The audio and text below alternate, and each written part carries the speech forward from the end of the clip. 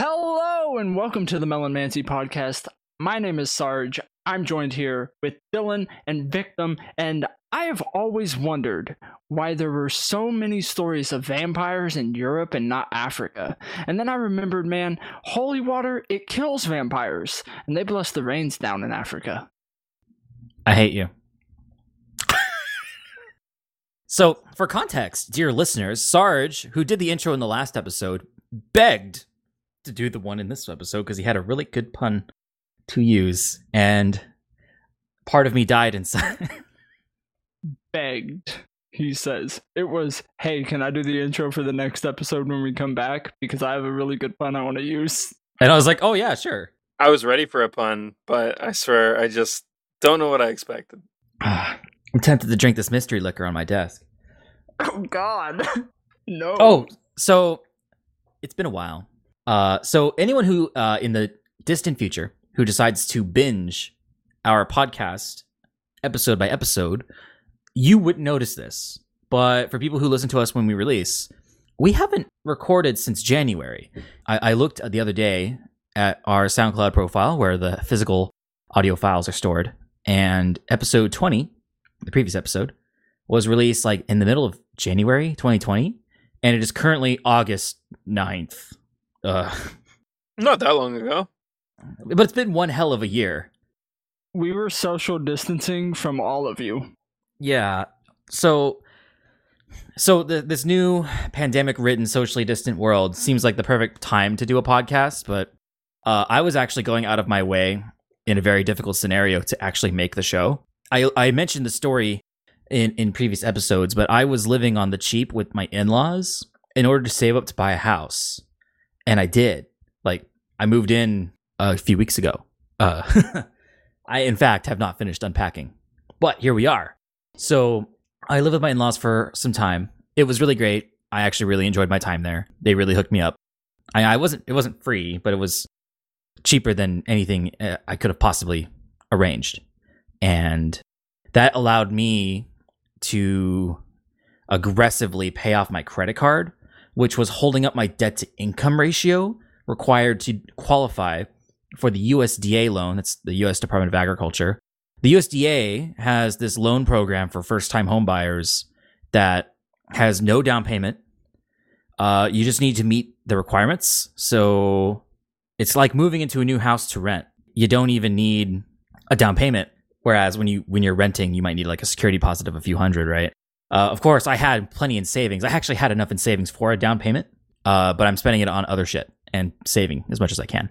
So what ended up happening is I stayed with my in-laws, paid off my credit card, paid off a couple other things. I'm still in debt. I still have like a student loan, but like I have a very manageable and reasonable student loan.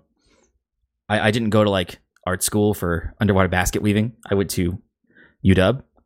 You're going to regret that later in life, I swear. I keep telling you this. Oh, I know. Like, I think college is a scam, and I'm not going to recommend that my kids do it. Oh, no, I meant underwater basket weaving. It's going to save your life. Oh, yeah. It would have saved your life one day. Underwater basket weaving is the sport that I'm going into the X Games with. I plan to win a gold medal. I'm excited to see that. Sarge the Barge, gold medalist, underwater basket weaving, extreme. Yeah. Underwater basket weaving. You're going to be up there with the legends like Tony Hawk and Tony Hawk. And Tony Hawk. I don't know other sports people. Travis Pastrana, first ever front flip or double backflip. My bad. In competition. Sports. And Kurt Angle. Yeah. Except I won't have a broken freaking neck. Maybe I should. No, your lungs will just fill with water. Yeah. You're right. Because it's extreme underwater basket weaving. Yeah. What are you going to do? No, so to reiterate, I lived with my in-laws. I saved up some money. I paid off a lot of my debts to bring my debt-to-income ratio down to a reasonable level. Got the house. It took so long to close because since the last episode we recorded, there has been a global pandemic that is still not over. And that caused a lot of turmoil in government programs and staffing. So things that normally take like a month take like 3.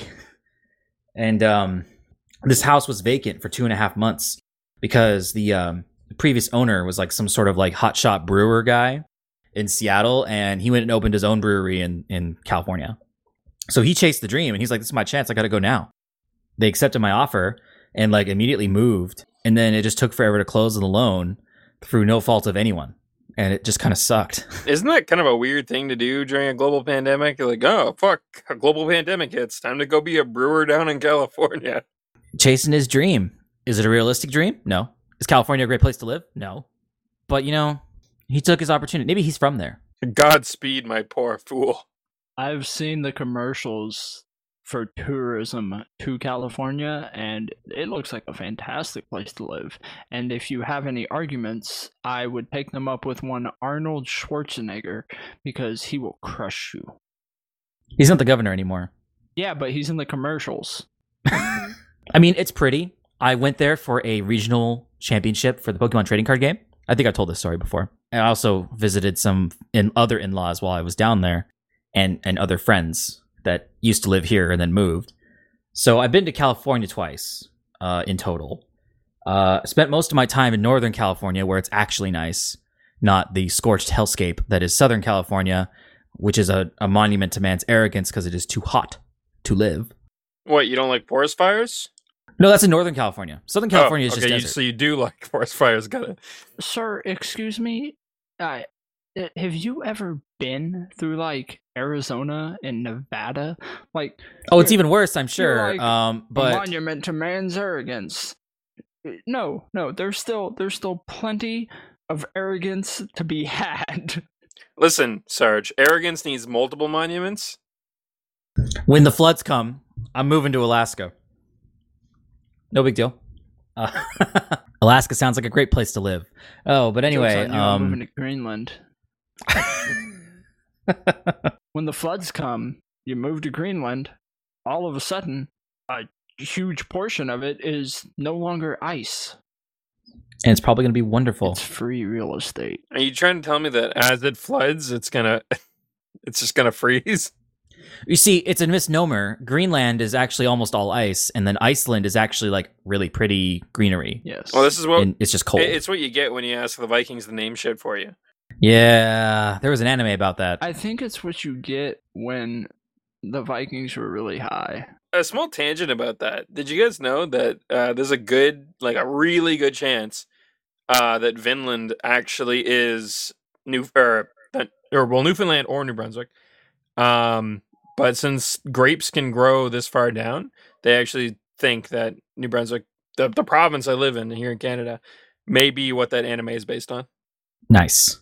We talked about this previously. We probably have. I do remember. Either way. I cannot get over the fact that there is a place just called Newfoundland. Hey, we found some new land. What should we call it? You want to know something even worse about it? It was a country up until like after the Second World War. You want to know what's even worse about it? They're like only slightly less intolerable than French Canadians. I mean, is that true? That's not true. French Canadians, they're like known as being arrogant pricks because a large chunk of them are, get this one, arrogant pricks.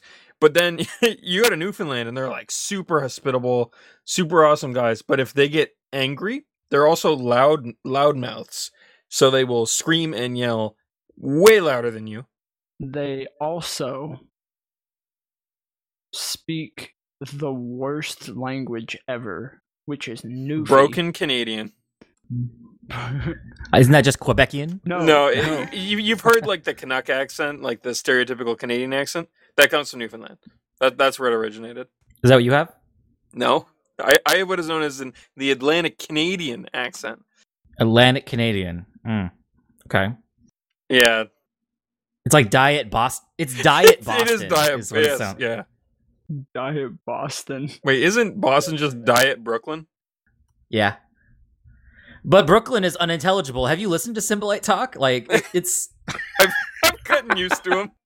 You take somebody from Brooklyn, and then you just, for some reason, they can just pitch up an octave or two for no fucking reason whatsoever, and then speak stupid. That's Newfies. And all of a sudden, I'm canceled. Haha. It's fine. Newfie lives matter.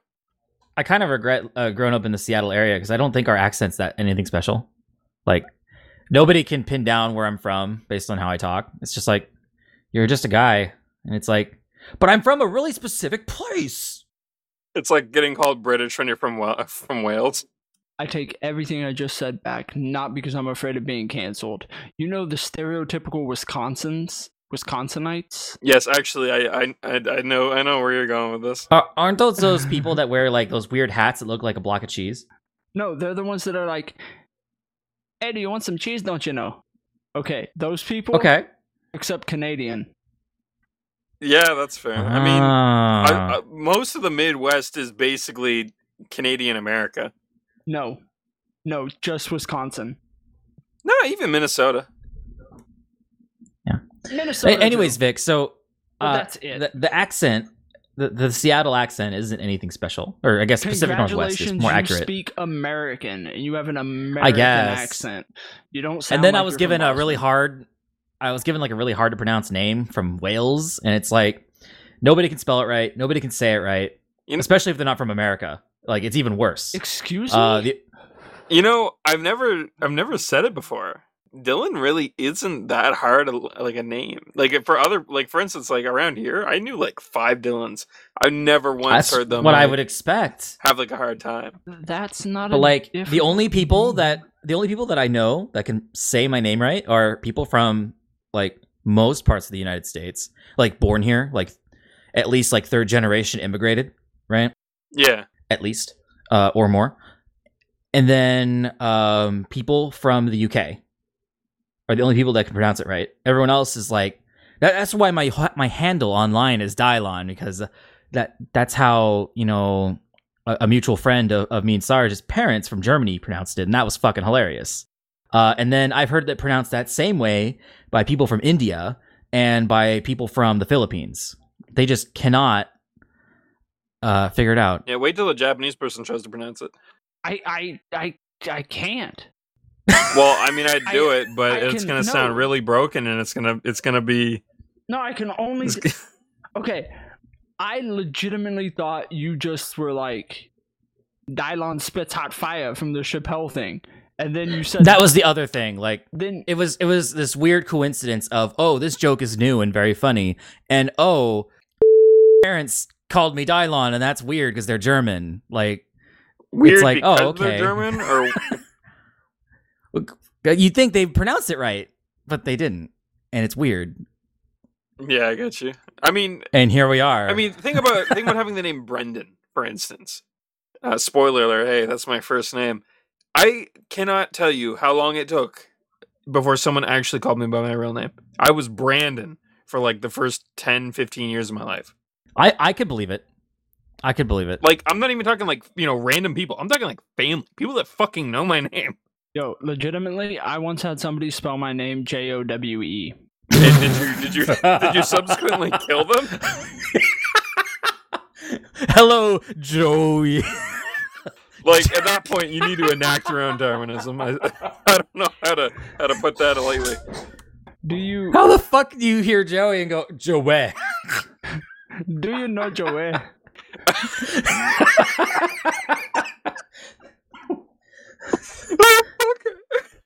I'm fucking getting lightheaded. I know Joey. Hashtag name reveal. Sarge's name is Joey. No. My name is Joey. Fuck. So, anyway. Not only was I saving up money to move, I was working really hard. And my free time after work has just been dwindling. But weird thing about having kids, like, and I have 2 kids, one of which is almost a year old. The other is older. He is 3. No, but what's it called? I got a promotion and I got a fat raise, and I'm not even done. I also got a fat bonus of what's called a restricted stock unit, which is like, oh, stay at this company for 4 years and all of this stock will be yours at the value that the company is, because it's made of stock. It's not made of money. And, oh, you get a 1/4 of it every year. So, I mean, you could take out a yearly bonus with it if you wanted. But I'm just going to wait the whole 4 years and get like a lump sum, because it's almost a 6-figure number, but it is in fact a 5-figure number, but it is very high and starts with the number 8. So that raises one other question. Do you have a fat cock? Well, naturally. Okay. I mean, it's the natural progression of fat things that you have. So Fully port.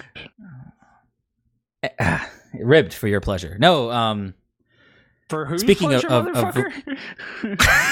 you heard him. I'm telling. I'm snitching. I don't. I know your wife, sir. I know you do. No, anyway.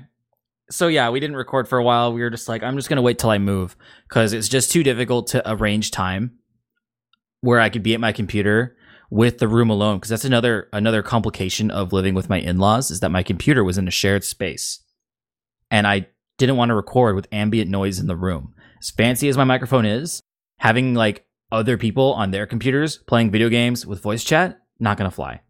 Yeah, at that point you need a beefy studio setup. Like not just a mic. You need like the other 2.5K you need to spend. Yeah, fuck that. I was just like, I'm just gonna wait till I move, and then we'll just take a break and start season 3, and it'll be awesome. And we're gonna start uploading more consistently, and we're gonna record, and it's gonna be great. And yeah, so we back. I snitched.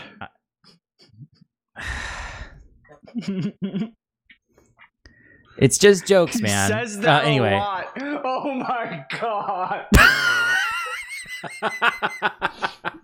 She's got my back, man. No, anyway. So yeah, I got a house. I got a promotion. I got a fat dick. That was brought on by that job, right? Naturally. I mean, when you make that kind of money, you get to spend it on something, right? It's big dick wages for big dick energy. No, so there's another thing I wanted to address before we get into the shit we wanted to talk about today. So a couple people pointed out that in the last episode, which by the way, Millimancy Podcast episode 20, recorded in the middle of January, when nuclear war with Iran was imminent. By the way, some people have forgotten this already because it's fucking August. Yeah, they got coroned. No, well, so basically what happened is that in that episode, Sarge went on a very long rant of political nature. And normally I would either edit down this content or challenge him more to make a more interesting listening experience. But I just let him talk. And then when it came to editing, I was like, are we even going to be alive tomorrow? I'm fucking leaving it in. And then everybody hated it because you're all a bunch of bitches. Fucking fight me. But anyway, so to address the feedback, I want to make something really clear, is that I really dislike discussing politics on the internet. And let me tell you why. It's because people on the internet that are the loudest and have the biggest platform and talk about politics all the time have very annoying surface level views that have high viral spread. And because of this, people assume everyone else has a very shallow view because what they think is shallow or what they think is deep is shallow, and they don't understand enough political science to really get the nuances of it. For example, if you go on the internet and be like, hey, I don't like Donald Trump, they're going to assume a bunch of things about you. You probably won't get a lot of feedback because it's like a lot of people think that, right? But if you say something a little bit deeper, like, the conservative thing for Trump to do would have been to close the ICE camps at the border because that's needless government spending and they should just turn the people around that they catch crossing the border. Why do we need to detain them and separate them? That's bullshit. And then conservatives lose their minds because they've been defending Trump this whole time. And it's like, why keep them, right? And then they're not prepared for that. And then you can go to a different crowd of people and you'd be like, hey, I think it's kind of fucked up. Joe Biden was one of the people that helped draft that bill in the 1980s that effectively incarcerated an entire generation of black people. That's kind of fucked up. And they're like, you're just racist and trying to support Trump. It's like, you're not even addressing my argument here, lady. Like, you can't just say one thing without explaining like for 30 minutes on a random tangent, like the rest of your argument and basis of your beliefs, because they'll just assume a bunch of shit that's not true. And then you have to like spend all this effort, like digging out of this hole of, no, I don't think that, you got me wrong, and blah, blah, blah. It's not fucking worth it. It's the two-party system being broken and everybody's stupid. That's why we need ranked choice voting so that third parties can be active in the conversation, in my opinion. Yeah, I mean, there's nothing stopping you from voting for a third party, but if a third party actually won, all they would do is replace the loser in the two-party system. Yeah. Which might be cool, and I'm probably still going to do it because I live in a blue state, my vote doesn't matter, but You mean you don't live in Wisconsin or one of the other swing states where your vote counts as literally 3 of any other person in the world? Wow. Right. Also, in 2016, there were states that swung that weren't considered swing states, which was kind of wild. And we might see that again in 2020. So while we've taken this tangent and I had all this preamble about political bullshit, if we're going to take bets on the election coming in less than 100 days, what do you think's going to happen? Start with Victim since you're Canadian. Oh, well, no. But it's, I don't know, it's hard to tell. I think one of the big things for me looking onwards is that, like, as a Canadian, looking at the way you guys have set everything up, and I say you guys, I mean, like, America as a whole, like, all 370 million of you nerds, you guys have not given you guys it's pretty much the same thing as 2016, except they can't claim that you're not voting for the woman because you're a misogynist, is essentially the issue they've run into. Well, hey, now, you can still do that in 2020 because the libertarian candidate is a woman this time. Well, okay. I didn't know that, though. I had no idea.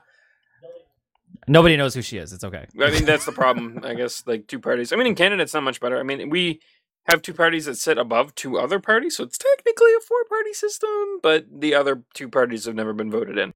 This reminds me of that video game, Emperor Battle for Dune, or Dune 3, as it were, made by Westwood, where there's actually 3 teams you pick from, but you can get like a sub-faction, and all the sub-factions are the same across all the teams, and that gives you like extra units. And like you can go against an opponent with the same sub-factions as you, and you might have some same unit clashing. It's kind of cool.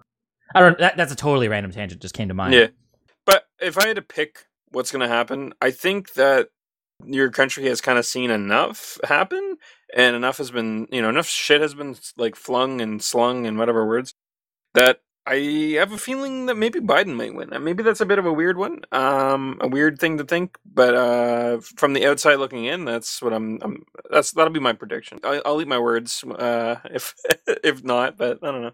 I think it's a reasonable prediction. So, Sarge, what's your prediction for the 2020 outcome? Like you said, that's a reasonable prediction because the polls are so much more in favor, and these are in states that were in Donald Trump's favor in 2016. So they're so much more in favor for Biden, but there's a lot of variables that are going on, what with the plague and everything. Not everybody Pokemon goes to the polls. I've never been polled. I don't even know how to sign up for a poll. You get absentee voting, don't you? We have the little like mail order if you want to do it that way. Yeah. Don't say mail voting because then they're gonna freak out. And, it's not even really mail voting. You do it at home and then you drive up to a box and you drop it off. Like, yeah, absentee voting and voting by mail are the same thing. It's curbside pickup voting. Yeah, and people are like, you can't vote by mail. It's super bad and voter fraud, even though statistics show that no, that's impossible. Not impossible, but not a thing. Most forms of voting are going to have that risk. I think the big thing that nobody ever really likes to say or focus on is that nothing's perfect. Nothing's ever perfect. We kind of live in the real world, in reality, where that's just literally nothing. It's like people are like, I hate capitalism, or people are like, I don't know. There was someone who was trying to like equate communism with socialism the other night, and I hate when I look at it because it's like, the response to all of it is like, yeah, nothing's perfect. Everything has its flaws. That's just how shit is. I don't know why does that surprise people sometimes? I don't know. But the Conservative Party has taken the stance that mail-in voting or absentee ballot, mail-in voting, that specific term is the doom of society and so on and so forth, because everybody will cheat, even though they're like, absentee ballots are perfectly fine. They're the same thing. I don't get why they're saying, I don't understand. Just boomer's gonna boom, I guess. But like, so what's your prediction? I think if there's not an issue with the plague, that Biden is going to win, and it's gonna be pretty close, I think. And that's just because of the climate that we're in. Right. With all the everything. So I'll take my turn. So I think you both have pretty optimistic predictions. I don't want Trump to win, but I actually think he's going to win. And I think this for a couple of reasons. One, I think we're going to get record turnout. I know that was what they said in 2016 when the great threat was here. So the media would tell you. But I absolutely think there's going to be a massive turnout from all Right. demographics. the problem with a massive turnout is that Biden, it may be the same story as 2016, where Biden wins the popular vote because everyone in California submits a ballot. But then winning California doesn't swing the election. It's kind of expected. It's all the electoral college was not changed. So it's Yeah. going to be a fight in the battleground states. However, I think both sides are going to cry foul play over the high voter turnout because it's way higher than ever, I suspect. If it is higher than ever, that should be celebrated. But then I think both sides are going to call foul play. Like they were just complaining about the absentee ballots, right? Yeah. I think both sides plan to complain about that based on regardless of outcome. And I think what also will happen is it may not be likely, but I strongly suspect that Oregon will have very high turnout, and I think it will swing. Because I don't know if you've been to Oregon. Portland is very blue, and Portland is very populated, but outside of Portland, it is a red state. They, like people in Washington, are just like, why bother? They're going to vote blue in the electoral vote. But there's a lot of people in Oregon that don't like what happened to their city, their precious Portland, and they're just like, and the protests have tried leaving Portland. Like just the other day, like a bunch of like rioters went to Eugene, Oregon, and they were like kicked out by the locals, which was interesting. They got a very different reaction than they were expecting. And I live in a semi-rural, I guess, small town. I mean, it doesn't really qualify as a small town. It's a Navy town, right? But I don't live in Seattle proper. And what happens in Seattle and all the crazy bullshit going on over there right now is not the case where I live, right? And it wasn't the case in Tacoma either when I lived there, though Tacoma is a much larger place than where I live now. Washington has a very similar story, but Oregon, it is more extreme. I have family that live in rural Oregon. It is way more red than rural Washington. So if they just all turn out to vote, I think Oregon may swing red, and I think that's going to be a huge upset in the election. But it may not win the election for Trump, but I still suspect that he's probably going to win. But I think that'll be the most interesting part is if Oregon swings red. Because I think all eyes are on Oregon right now because it's really weird what's going on down there. Well, there's some 60-odd days of protests going on currently right there. But It's over 70 now, but yeah. Oh, I thought it was just like 58 a couple days ago, so I said 60. But I can see where the states with large rural populations on part of the state that have been not exactly showing up or being able to do anything. It's like a self-imposed voter suppression. They just don't care because they're... Well, not necessarily. It could just be because I don't want to piss anybody off. The Conservative Party in America is the minority by large. Of registered voters, it only makes up some like 30% or something like that. So a lot of the places that are what I guess you could call as a purple state, where it's got a big split, but there's enough population of either that it could be like that, but it's not really a swing state. I think that those will be states to watch, but they aren't going to be as landslidey and such, especially like you said, the voter turnout is going to be high, or at least the cast ballots will be very high, and it will be in record numbers. Yeah, I definitely predict the record numbers, and I think both sides are gonna criticize the greater turnout, and they're gonna be like, this is suspicious. Especially the side that loses is probably gonna complain the most. Yeah, it's gonna be real weird. And So if I take the spotlight back for a minute there, I have more to say. So I predict Oregon has a chance of flipping red. It may not, but I think it's potential. But I think Washington will stay blue. And the reason I think that is because Oregon, the riots in Portland, they're riots, not protests. They are way worse than what happened in Seattle. What happened in Seattle, like, yeah, the cops were antagonizing the protesters and some of the rioting, right? Definitely caused by the police. Just today, there was a large counter protest against the defunding of Seattle Police Department, which is being voted on tomorrow. If what they're voting on is, do we cut their budget by half and fire like 100 people? Rather than cutting their equipment, their tanks, all that bullshit they don't need. because they want to fire cops. They want to reduce the number of police, because that's what they think the protesters want. What the protesters asked for was to abolish it, right? Complete defund, and it's actually realistic because in Seattle the cops don't actually do anything. Well, when people say abolish, what they really mean is the police union has too much power. Well, I don't care about that, right? Right. Well, the rioters are not united on this. Like, there are some that just want the cops gone. Like, Seattle is where they had that chop zone, if you recall, which ended very poorly.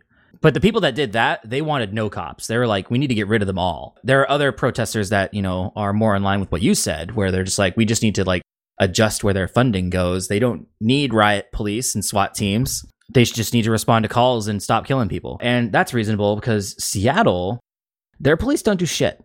Like, I can speak this from experience. Like, if you witness property crime, like if you see someone breaking into another guy's car and you call SPD, right? They're just going to say, is it your car? And if you say no, they're going to be like, we'll send somebody later. Yeah. Thanks for your report. And if you see someone with shoplifted goods, like trying to sell it, maybe you walked by it on 3rd and Pike, where that all happens. SPD has people at 3rd and Pike, and they allow it. And if you ask them about it, they're like, they shoplifted that from a Macy's. Are you the owner of the Macy's store? And you say, well, no. And they say, get lost. And if you say, someone robbed me, and they're on the corner, they're reselling my stuff, panhandling to the panhandlers, and they say, is it more than $1,000 of property? And you say, no, it was like an MP3 player or something cheap. I don't know. And they'll be like, you get lost. We don't care, right? Come back when it's more than $1,000 of damage. And also in Seattle, downtown specifically, if you have 2 grams or less of narcotics on you, they will still detain you, but they will let you go. They will not put you in the cop car. They will not take you to the jail. They will just let you go. I agree with that. They will take your substance if it's a certain substance, and they don't take it. They won't. Certain substances are typically taken, but not by the SPD though. SPD doesn't do it. Well, that's when you get into talking about decriminalization of certain drugs, and they might be a lot more lax. And if it's under 2 grams, cool. Like, I don't care. I personally am a big fan of having safe injection sites and everything, because they have been shown not only in America but worldwide, because we did used to have them, and some states still had them up until I think 75, that their drug use was limited and actually began to decline. Because when you're, say, a heroin addict, which is what most safe injection sites are talked about, and you go in, well, you're not going to die on the street sharing a needle and get AIDS. So you're combating AIDS. You have the opportunity to be there if you really don't want to be on drugs. And a lot of those people don't want to be on drugs. They're just, in a shitty spot. And the only way that they can move on is continue to do the drugs that are holding them back, and they're heavily addicted to, and just the withdrawals can kill them. They can go to these places, and the medical staff there can help them and slowly wean them off this, to make sure that when they do begin going through the withdrawals, they don't die. And that doesn't mean they're, not gonna be at risk of relapse or anything, but there is avenues there to assist and let them get off these drugs and become productive members of society again, that aren't, just sucking dick for a hit in the back alley. Right. Those things are reasonable, and those things should happen because drug reform is important, but that's not happening in Seattle. And when they do take people, like if you do a bunch of drugs and you have a psychotic episode, right, they will detain you. They will take you to the station, but they will release you the next day. And they probably won't even charge you with a crime, which is probably good for them because they'd be effed, right? But like minor robbery and minor assault, they'll still let you go. Yeah, there's a certain lackadaisy behavior. But what I'm trying to... I could quote like news stories and stuff that I've seen, but like it's bad. right? It's really bad. So that's what frustrates me about the defund SPD argument that the protesters are a little conflicted on. What the city council is doing to appease the protesters and rioters is, oh, let's just fire a bunch of police officers to cut budget. Oh, and we're going to fire the diverse ones because it's based on seniority. So it would roll back like 10 years of diverse hiring. So the only people left on the force would be all the old white people. That's one of the big issues because a lot of those old white people are making six figures. Not a lot of them, but they are making substantial sums of money that is absolutely absurd. And that's another thing that people talk about when they say defund the police, because there are people making $250,000 a year or more who are officers, and it's like, what the hell? And they're 60 or 70 years old, and it's like, what the fuck is going on? There's plenty of stories about it. I'm gonna want to look that one up because that seems like crazy.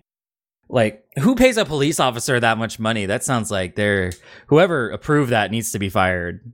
But I wanted to clear up that the first steps towards safe injection sites and everything is a decriminalization, because if you don't decriminalize to a certain degree, then you're just having all your drug addicts put in prison, and then that's costing the state more and more money, and that will cost more money over a safe injection site being, created and existing than if there wasn't one. So you have to put the building blocks down, right? Because if you don't have the building blocks, right, the doctors can't do anything. And on the topic of doctors, did y'all know Dr. Disrespect is back to streaming? Dude, the 2X champion has returned. I don't actually watch Dr. Disrespect, but watching his return was pretty awesome. Like, normally I just think, Twitch streamers, I mainly only watch Victim because when he streams a video game that I like. To be quite honest, it's the truth. But, sometimes I watch Commander Sirius play PlanetSide. There's a certain level of bias here that I feel attacked about, Dylan. Every time I tune in, you're playing some weird mobile game. Excuse me. Last, many times I've been streaming, I've been playing roguelikes. Yes. Need for Speed, my favorite roguelite. Wait a minute. What's your Twitch name? I'm going to follow you right now. That's why. It's Sarge DeBarge. Also, Need for Speed was a roguelike when my computer was apparently having all the trouble. So I wasn't following you. So when I turned notifications back on to get Victim's notifications, I never noticed you go live. So that's probably why. If I have downtime at work, maybe I'll tune in. That makes sense. I'm so sorry, Sarge. But to talk about Dr. Disrespect, there was a huge drama and everything, and according to him, he still doesn't know why he was banned off Twitch, but he came and he started streaming on YouTube, and it was posting insane concurrent viewer numbers. It wasn't the highest ever, but it was a lot, and he wasn't even doing anything. Yeah, it was Doc being Doc. He was, he was in the gym. He was going over to his pre-game room. He was showing you his fancy cars, the Champions Club, doing what the Champions Club does. Which, if you don't know, it's just him in front of it's his gym and his fancy cars is him in front of a green screen with What do you mean? No, it's not. He really has that gym and those fancy cars. Have you seen the city that he lives in? It is so futuristic, and he has a penthouse. Dude, he is the two-time champion. You will put some respect on the name Disrespect, okay? I never watched Dr. Disrespect before. I just knew he was a cool dude and has a cool attitude. I've seen some clips of him actually playing video games, but I tuned into his stream because I'm like, he's on YouTube. This is history. Let's tune in, see what he's like. And seeing him off video game, just talking, the production value was crazy for one. Yeah. And I'm like, this dude is entertaining. That's it. I know it's a character, it's an act. It reminds me of watching the WWE when I was young.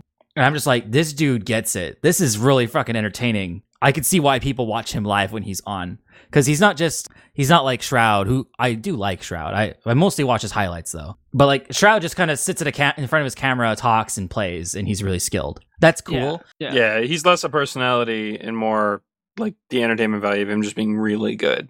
No, right. Not to say he's not a personality. He's just less than that. Yeah, he's not over the top of this personality. He's just being him. Whereas Dr. Disrespect or Guy Beam is literally, like Dylan said, a wrestling character where it's him, Yeah. With maybe some minor tweaks and then just turned up to 11. And it's what makes the best characters. And he's not as good as Shroud, but he's up there. And if Doc is listening to this, you're better than Shroud. What's up? But also, while we were on our break since our last episode, Mixer died. What the hell happened there? Oops. Microsoft said, fuck it, we're bored.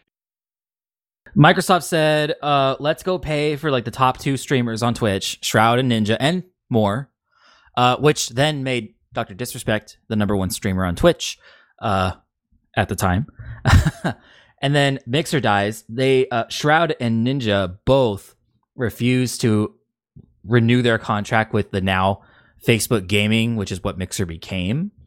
Which, what that tells me is Facebook has a lot of cloud space in Microsoft Azure cloud, and that's probably what Facebook Gaming is. It's Mixer with a paint job. Facebook Gaming was something that existed before Mixer. But it's its own entity. I think it was Disguised Toast was the one of the ones that they hired him on, paid him a bunch of money to come over. I don't know what the word I'm looking for is, but yeah, Facebook Gaming was the first poachers. But what I think happened was Microsoft was getting bored, or they weren't seeing the returns that they expected, because they were like, well, Twitch is huge and they're making all this money and Amazon is fucking killing it with it. So what if we, another big company, create a streaming platform and then we poach some of their biggest people, and then we'll be making that money. They didn't really stick it out, and that could just be because Corona, but no, I think Facebook might have seen.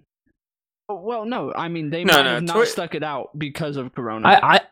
I think Microsoft fumbled. Like, so Shroud said on stream that there was a bunch of plans to do a bunch of like promotional material for Mixer, like more like of his announcement video where a camera crew comes to his house and they do a bunch of cool skits and stuff. Yeah. Right? Like that was all planned, and then Corona hit and they just didn't do it. And then like I think Microsoft just kind of divested. Yeah, I think it's because of Corona hitting that they didn't end up sticking it out, and Facebook saw that there was a large amount of technology or whatever that was sitting there, and it was very good. They had lightning in a bottle with those acquisitions, and then all the hype died off when they didn't do anything with it. I think there were certain things that Facebook didn't have that Microsoft did, and when Microsoft started getting bored, Facebook was given the opportunity to, pick up the IP to a degree with some funding, and the Zuck said, yeah, let's do it, because he buys up fucking everything, Instagram, WhatsApp, etc. Sorry, Victim, you've been trying to say something for a minute. Yeah, I'd say the big thing though is I think the same thing would have happened, Corona or not. In fact, it may have even made it go faster, because realistically, Twitch has just boomed. Like it's gone above and beyond. I think the issue is that while Mixer had a good high end, they didn't have a good low end. Like Twitch has an amazing like all round kind of set of communities, right? Like being a small streamer myself, getting to like watch and look and experience how like small streamers do it way differently than it used to be like 5 years ago when these bigger streamers were first becoming a thing. But Mixer just didn't have that. They didn't have a community there. So like their partnered streamers, their big dogs were like 100, and then their like colossal dogs, which were like the next step up, were tens to hundreds of thousands. So it's like they weren't making money off of just them alone, and that was the major issue. See, I think that what you're seeing, you're not seeing the whole picture. It's, again, because of Corona, because they had these other plans for marketing and so on and so forth to try and bolster those numbers and create a better space. Because you've got to remember, Twitch was Justin TV. And it's been 10, 15 years since its existence, right? They have been in this. They're also backed by the richest corporation on earth. Now, yes, but they've been built and have existed effectively for a very, very long time. So to come in, you have to hit hard. I think Microsoft fully planned to come in and hit it out of the park and really attempt to give it to them. But then the Rona hit and everything kind of started falling apart. And to save money and continue to be profitable and everything, they had to start making cuts. And when you start making cuts, you can start cutting little things and nickel and dime it, or you can go, well, we've invested, $100 million in this, and we will spend $100 million yearly. But there's an issue because we're not getting that back right now because of this virus and everything. There's people are holding on to their money. They're not paying for these things and so on and so forth that would make this profitable for us. So they had to back out of that to stay semi-profitable or actually just fully profitable. I see what you're getting at, but I think the main thing though is that with that added money that they would have spent forth for like marketing, advertising, whatever, I think that it just wouldn't have went anywhere.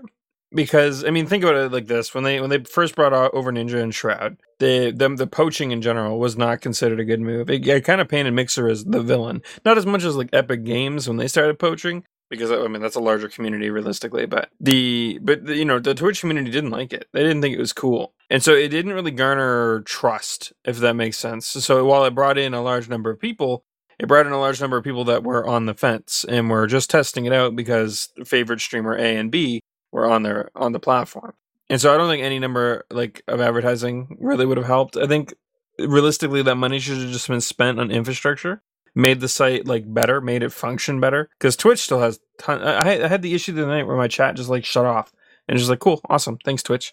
All they had to really do is build a better platform and then let it grow naturally, which would probably hurt them in the pocket for a little bit. But if they just stuck with it, it may have actually made them a legitimate competitor to Twitch. They just never got to that point. And I don't think advertising their platform would have really helped. See, you don't understand the power of marketing. Controversy creates cash, right? So poaching people and people being like, oh, that's controversial. Good. That's fine, right? It's to make it very layman's terms in an analogy. If you were one of the people who went out and bought a bunch of toilet paper and were trying to resell it, and you bought up the masks and the hand sanitizer and shit, and you were trying to resell it, like when the Rona started coming and showing up and everything, and then imagine if you did that for a week and you bought all of it. You have hundreds, thousands even, rolls of toilet paper and hand sanitizer and so on, and then the Rona just vanished.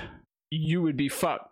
Actually, can I talk about that for a second here? Because think of the view or the listener, right? Hello, future listener in 2030, binging our show. So what we haven't really talked about is between last episode and this one, there's this global pandemic called the coronavirus, also known as COVID-19, also known as a bunch of other shit you might have heard of. So for context, right? This is statistically, it doesn't actually kill very many people that get infected, but it's highly contagious. So a lot of people that are at risk of dying from it are dying from it because they're definitely getting infected. And so to contain the spread, because that's the real danger, is the spread, right? People have been like working from home. A lot of places have shut down and are prevented from opening. And it's a really hard time for a lot of people. I'm actually really fortunate that I work from home. I used to commute to Seattle. Now I'm just working from home in my dope ass office that I have set up. Pictures on shitposter.club/Dylon. But yeah, like that's happening right now. And there's no end in sight. At the record speeds, the medical science is trying to develop some sort of vaccine that may or may not work. And sketches some people out because it's like experimental and hastily developed, but like we need something because we cannot sustain this. They're trying to get in at the next GDQ at this rate, but I don't think they're going to make it. Yeah, so that virus is scary. The three of us aren't really at risk of dying from it. I mean, Sarge is at risk of dying from it. Me and Victim would be fine. My dad actually caught the virus and he is at risk because he's both old and he has COPD. So I was actually really scared that he might kick the bucket from the virus. And it was one of the worst illnesses he ever had. But he pulled through like a champion, and it was awesome. But he totally caught the virus, and that sucked ass. It's kind of funny that you mentioned that too, because pretty early on, like right before like it was really a big known thing, the whole coronavirus, I had heard that this flu season was going to be fucking like abysmal, and then I caught what I thought was the flu, and for 5 straight days I was fucking out, bedridden, got up just to eat, drink because I forced myself to. Had breathing problems. My heart rate was all over the fucking place. Sucked ass. For like a week after that, I was like recovering. No confirmations. I didn't get tested or anything, but I may have actually fucking caught the coronavirus. You know, I also had the flu this year, and it might have been the coronavirus. Also, there was a lot of like conflicting information early on. Like there were a lot of people who were trying to say like, no, it's stop staying inside. It's racist to think that you can't go to Chinatown, go celebrate the holiday. And then they like 180'd really fast. So if you don't know, it originated from China during a very important Chinese holiday where lots of Chinese people living abroad that are from China return to China for the holiday. The Great Homecoming. I have no idea. I think it was like Chinese New Year. That is a cultural thing that Chinese people do. I mentioned I didn't give any numbers, but what I said was it's very infectious and it affects a lot of people. It's more infectious than probably any other pandemic or epidemic we've had, but the actual death rate versus infection is not so bad. Yes, but there are variables to it. But it infects so many people that the number of people that have died is quite large. Something like a 0.5% death rate, right? Which isn't that much when you think in just that number, but 0.5% of Americans is something like 1.195 million. Now, if all of those people were to catch it, every person on Earth is probably going to get infected with this thing at this rate. Now imagine if all 1.195 million people caught it and there wasn't proper tracing of contacts and everything, so that they were then infecting other people and they went to the hospital and they had, possible chance to infect even more people because it's, again, highly infectious. And then on top of all of that, the hospitals are then slammed. They are full.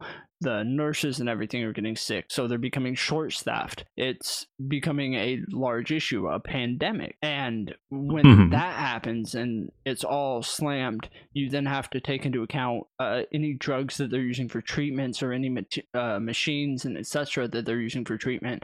And it quickly goes from a 0.5% to extremely high. And you can see that in places that were not prepared or were not given certain machines and aid that they needed when they became giant hotspots. And I'm talking about metropolitan areas like New York, for example, where many of the deaths in America have happened. And if you then continue to rapidly spread the disease, and that's why we were all locked down and we social distance and everything and wear masks and such, because you don't want to catch it, you could easily overload all the hospitals. And well, to be clear, Sarge, the mask prevents you from giving it to somebody else. I mean, if you want to stand like an inch from someone's face and like have them breathe on you through the mask, you could still get it. But like we're talking about stopping like breath, sneezing, like contaminating a handrail that someone touches and they touch their face. Like they do work. Like anyway, before Victim talks, I don't mean to minimize it to numbers on a paper. By no means. Right. There are obviously way more complications from having full hospitals. Variables and everything is a big deal. Like if your arm is severed because you walked out into the street and got hit by a bus and the hospital's full of COVID patients, like you're not getting that arm back. You probably weren't anyway, but you might. You're not getting that arm back, and since they still have to treat you in the hospital, you're also getting COVID. That too. And then so there's other complications like that. Also, hospitals are being like incentivized to mark the people that die there as COVID deaths if they can prove it. To be fair, some doctors have talked on that note. Apparently what they try to do now is if they had COVID and they had it like symptoms from it, they'll list it on the death certificate aside from another complication that they think may have actually been the cause. So it'll be like both of them listed. The issue is that when you go look at record keeping, it looks like it's all listed as one thing, but it generally isn't. So it's not the doctors doing the wrong, it's whoever's doing the record keeping, probably. I'm saying that without not being fully educated on it, but that's my understanding. Another fucked up thing is a couple months into the lockdown, hospitals stopped seeing other patients for other problems because they're too scared to go to the doctor, which caused them to have to lay off medical staff and sometimes even doctors because they weren't making enough money, which is like the opposite of what you think would be the case. Like these hospitals should be packed in like this great health crisis, and then they're laying off doctors because nobody's coming in for their other problems because they're afraid to catch COVID from the hospital. Yeah, I mean, what actually kind of boiled down to, at least from my understanding, I know a couple of people who work in hospitals, is that the bigger hospitals got super packed. The smaller ones were only packed with people that were sent there, and nobody went to any hospitals if they thought they did, were going to catch COVID. So these smaller, lesser hospitals, or I say lesser, there may not have been, but ended up with like way less. So they ended up like taking a hit because of it. Something you wanted to say, Sarge? I want to move on from this depressing topic. Yeah, I just wanted to say I've heard about the incentivization thing, and I've heard many different stories about it. I have no idea what anybody is talking about when they say that, because the main incentivization that I've heard about is if you have a COVID death, you apparently get, according to this incentivization, and this, I don't know where the data comes from or where any of this comes from, but they were saying you get like $35,000, and I was like, okay, but what is that? Like, it doesn't make sense. I don't know if that's true, because if it was true, Like, I don't think that anybody would be like, oh, you got a death from COVID? Well, here's 35 grand. Congratulations. Like, It kind of is true. have you seen the crazy high hospital bills that people have been going home with when they survived COVID and had to be hospitalized? It's like yeah. it's like seven But figures. that stuff is supposed to be all like a free system, I guess, is what I've heard. There's so much misinformation and stuff around this that we're all three of us are just far too fucking stupid to talk about it, and that's coming from me who's worked in healthcare for 12 years. Right. I just know someone who was laid off from a hospital that wasn't very busy anymore because people are too scared to go. That's all I know for real. I don't know how much money changes hands when you report a COVID death, but I've heard the rumors that hospitals are incentivized to report as many COVID deaths as they can to make ends meet because they're struggling with lack of patients that aren't COVID patients. It's material costs. They're given apparatuses and machines, and I'm sure some of it is straight money, but they're just given stuff to be able to do things for these patients and stuff. We don't know, but it's super believable, like any good conspiracy theory. But again, we don't know, and I have no way to prove it to anyone, like that money changes hands for them doing this. I can't prove it to anybody, and it's not even really worth discussing. I've thought about this a lot because I've heard about it a lot, and it's like, none of this makes sense. Yes, people are getting laid off, and absolutely, I'd be terrified to go to the fucking hospital right now. In fact, I had to be on antibiotics for the last couple weeks back, and I found something on my phone that I could get a doctor's appointment and everything on the cheap through text and voice call, not like even like FaceTime type stuff. And I was able to get antibiotics and just completely avoid a doctor's office and everything, and not have to risk the Rona, which was great. When I last took my kids to the doctor, we had to wait in the parking lot and call them and said, yeah, we're here. And then they would walk out with like a sign that had a number on it. And that's when I knew it's time to go in. That's fucking wild.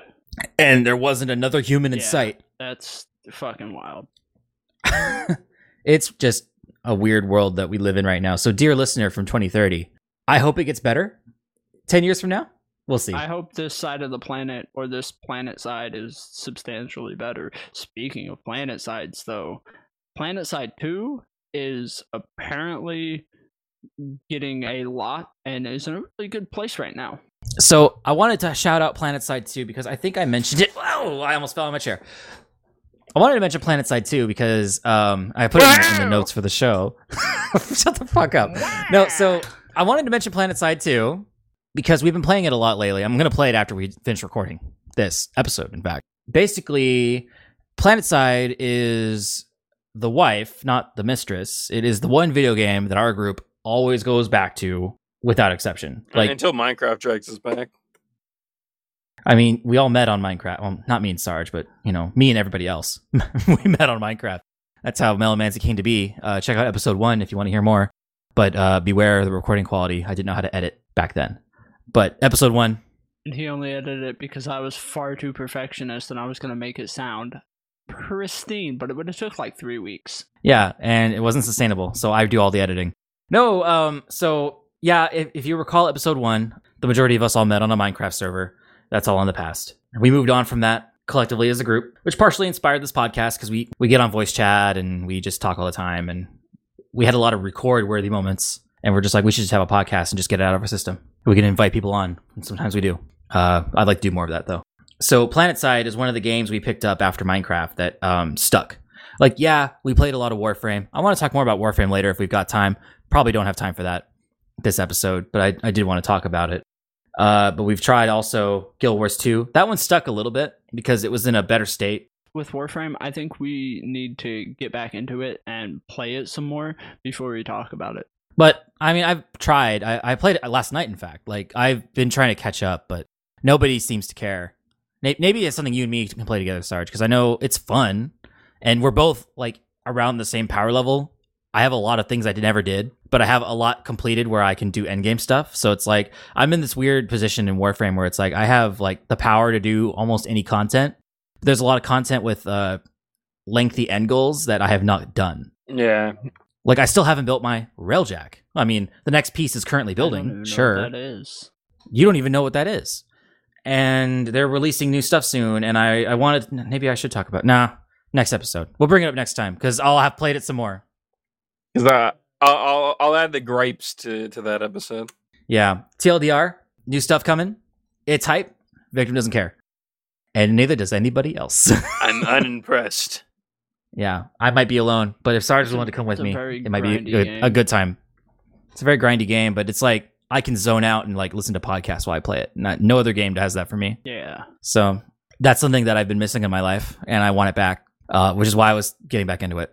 That's why I've been playing a lot of roguelikes, is I can zone out and like record or listen to podcasts. Yeah. Like last night I was listening to our previous episode while playing some Warframe, like getting ready for this recording. Like it's the most comfortable position, except for commuting to and from work, which I no longer do. It's the most comfortable position to listen to the show for me. It's just natural. Yeah. So I want to play it more. But what I can't zone out to is PlanetSide, because that game is a thrill. So PlanetSide 2, combined arms, tank battles, airplanes, ground fighting all at once in a big open area. Not an open world. It's just a shooting game with 3 teams and a big map. A really big map, like kilometers in size. Massive. It's actually great. Yeah. It's actually great. And it had many, many years of stagnation. And then Daybreak Games, which owned the rights to PlanetSide and was maintaining it, decided, hey, we're just going to be a publisher. And before they did this, PlanetSide released a DirectX 11 update, which brought us back into it from a lengthy hiatus. Like I said, we always go back, but we were taking the longest break we've ever taken from it at the time. And it was like, we need to go back. It's time.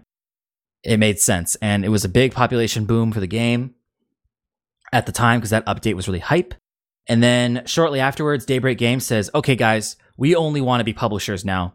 So all the devs we had working a little bit on every game in our library, they're all getting sectioned off into their own brand new companies that work exclusively on their game. So if one game does well, that company can like hire more staff or just like make the game better. What happened with the DX11 update with PlanetSide, it brought new players in, it brought money to Daybreak, and then they spent it on EverQuest or some other shit, right? Nope, like, they spent it on a battle royale that no one played. Oh yeah. That's not. God damn it. That's not important. What is important is that battle royale failed quickly. It didn't even exit beta. They had a beta, everyone hated it, and they canceled it. Oof. And then basically they did the division, and then so Rogue Planet Games now owns PlanetSide, and they are awesome, and they have added more content in the last 6 months than we've seen in the last 5 years. And more is coming, and it's coming fast. And we now have complete feature parity with the console version of the game. That was the most recent update, was complete feature parity, because the console version was behind. They got the same DirectX 11 update. I mean, that doesn't matter for consoles, but they got the same set of quality of life changes that came with the DirectX 11 update for consoles. And then they never got updated again, while we steadily got new shit. And now they have been caught up, which was a huge effort. And now they're doing full steam ahead to the next content release. I'm thinking we're probably going to get a new map. There might be changes to maps. They've teased a lot of shit.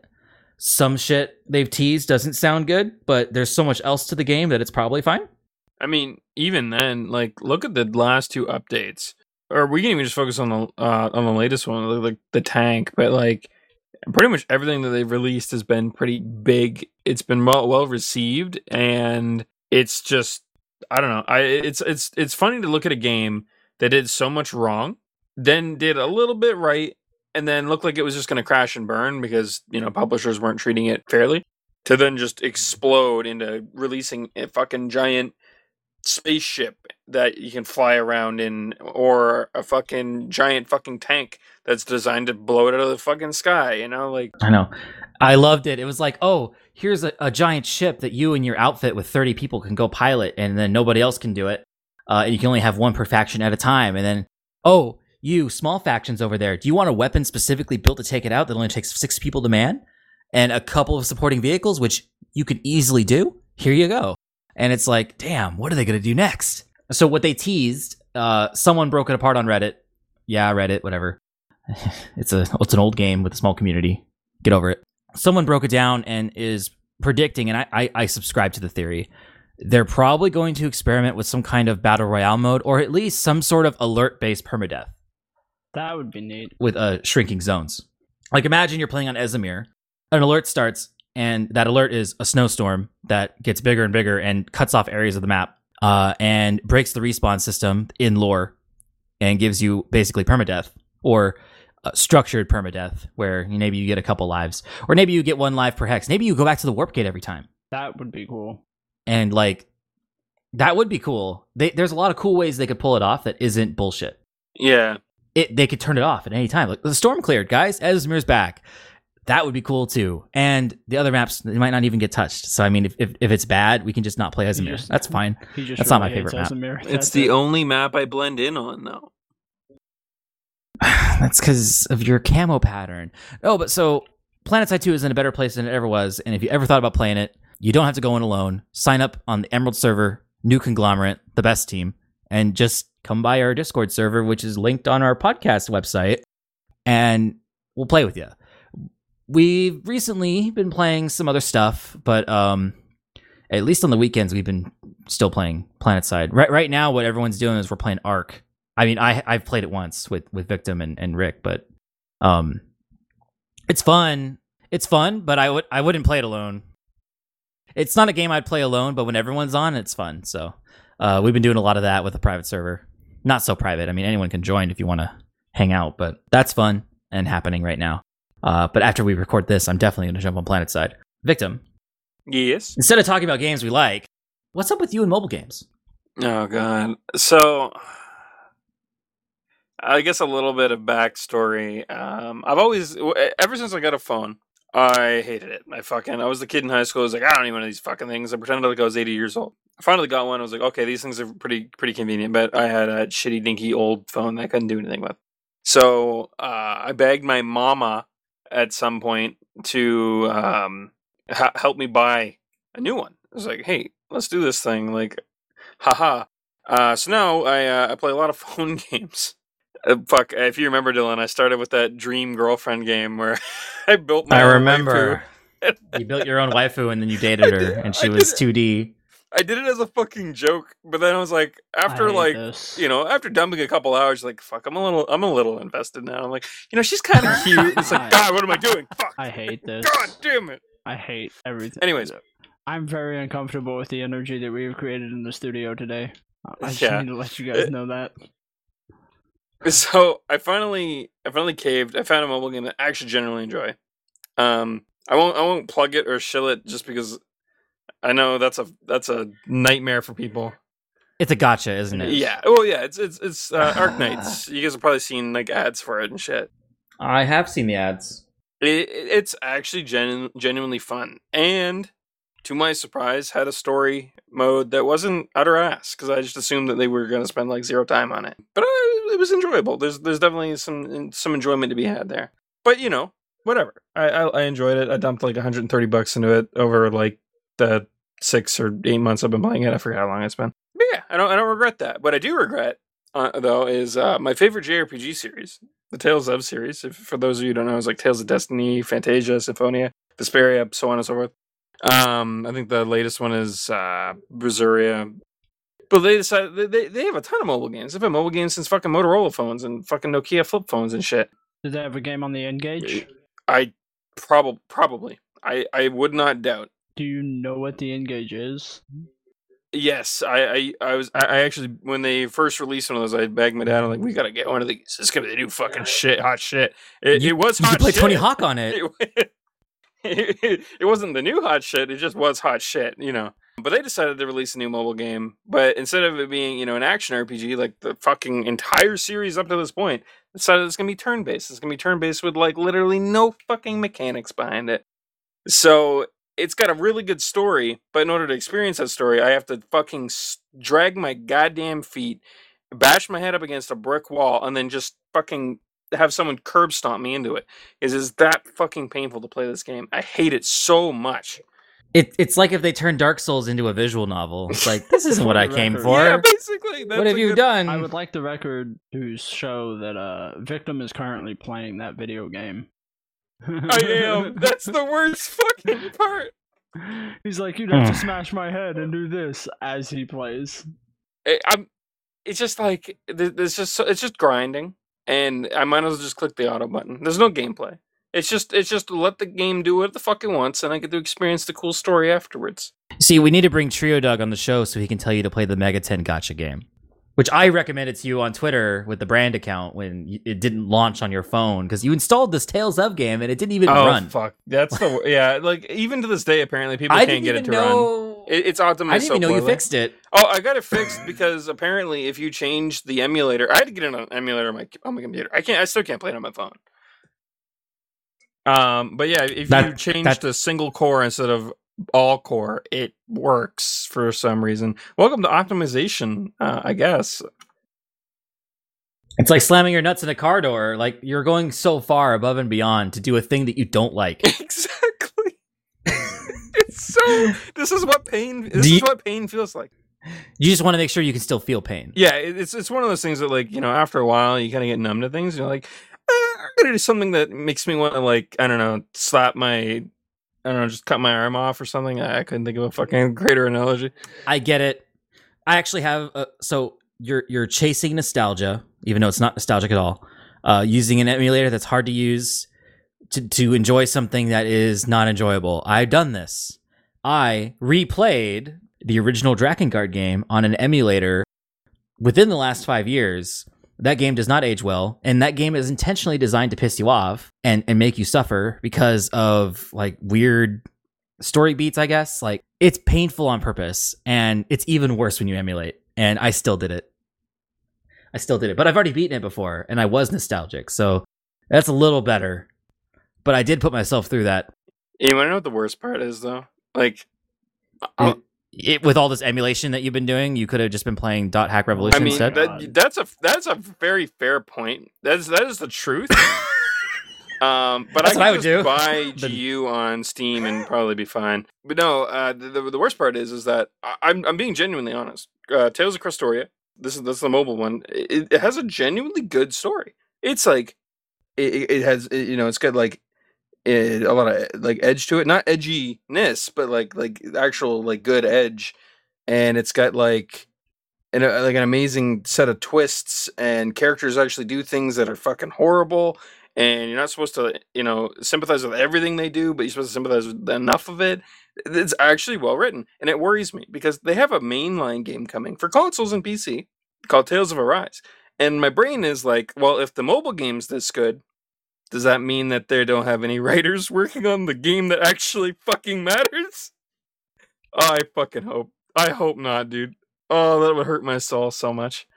It's like if Brave Exvius had an amazing story, but it, you know, it's the reason Final Fantasy 16 fucking flops.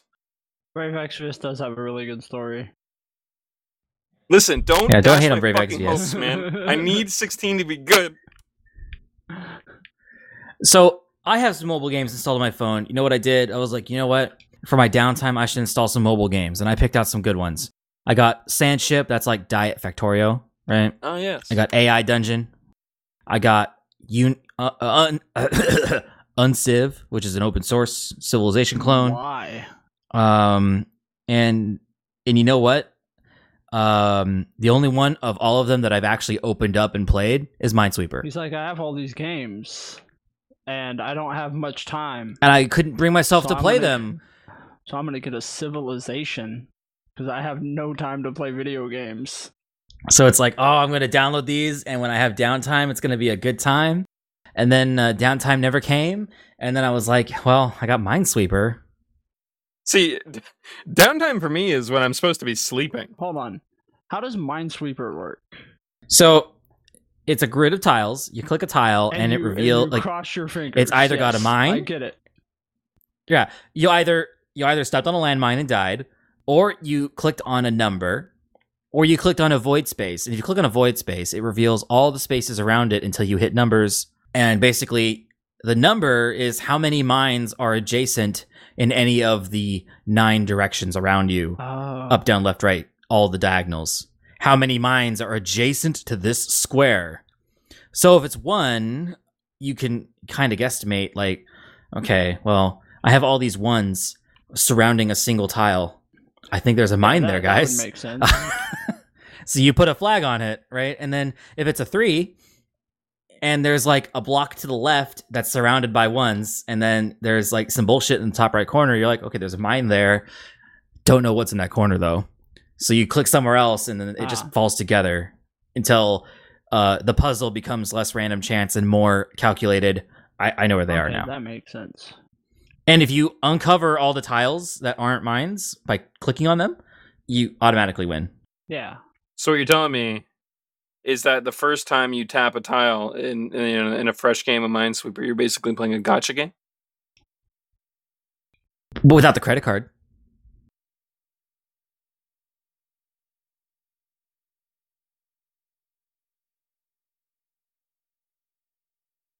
Welcome to the outro, the outro to the outro, the outro to the Melonmancy Podcast, episode 21, the outro. Welcome to the outro. I was just going to keep saying it until you stopped me, but then you didn't. Oh, no, I was just kind of curious how long you were going to, like, where you were going to end with that, but... Welcome to the outro. My name is Dylan. No, let's just keep it professional. Totally not going to edit any of this. This is the outro. This entire thing. The outro, the We're outro, ending. the outro. This is the outro. You can find us on We don't want to melonmancy.net. be here anymore. Bye. You can follow me at shitposter.club/Dylon. You can follow Victim somewhere else because he's not in Shitposter Club like all the cool kids. You can, Even Sarge is on Shitposter Club. He has 10 posts. listen, man, I'm a hipster, all right? Actually, no, I'm the opposite of a hipster. Whatever the fuck that is. So in a future episode, maybe not next episode, but in a near future episode, I want to bring some people on to talk about the Fetty. Maybe we can convince Victim to make an account somewhere. Talk about the what? You see, you don't even know. You have an account there and you don't even know. Maybe we could do it live. I actually went on a 30-minute rant in episode 20, the previous episode, about this very thing. And you, of course, don't remember. So obviously it didn't stick. I should rant again. But this is the outro. So if you go to melonmancy.net/contact us, you can find where all our social media profiles are. Bye!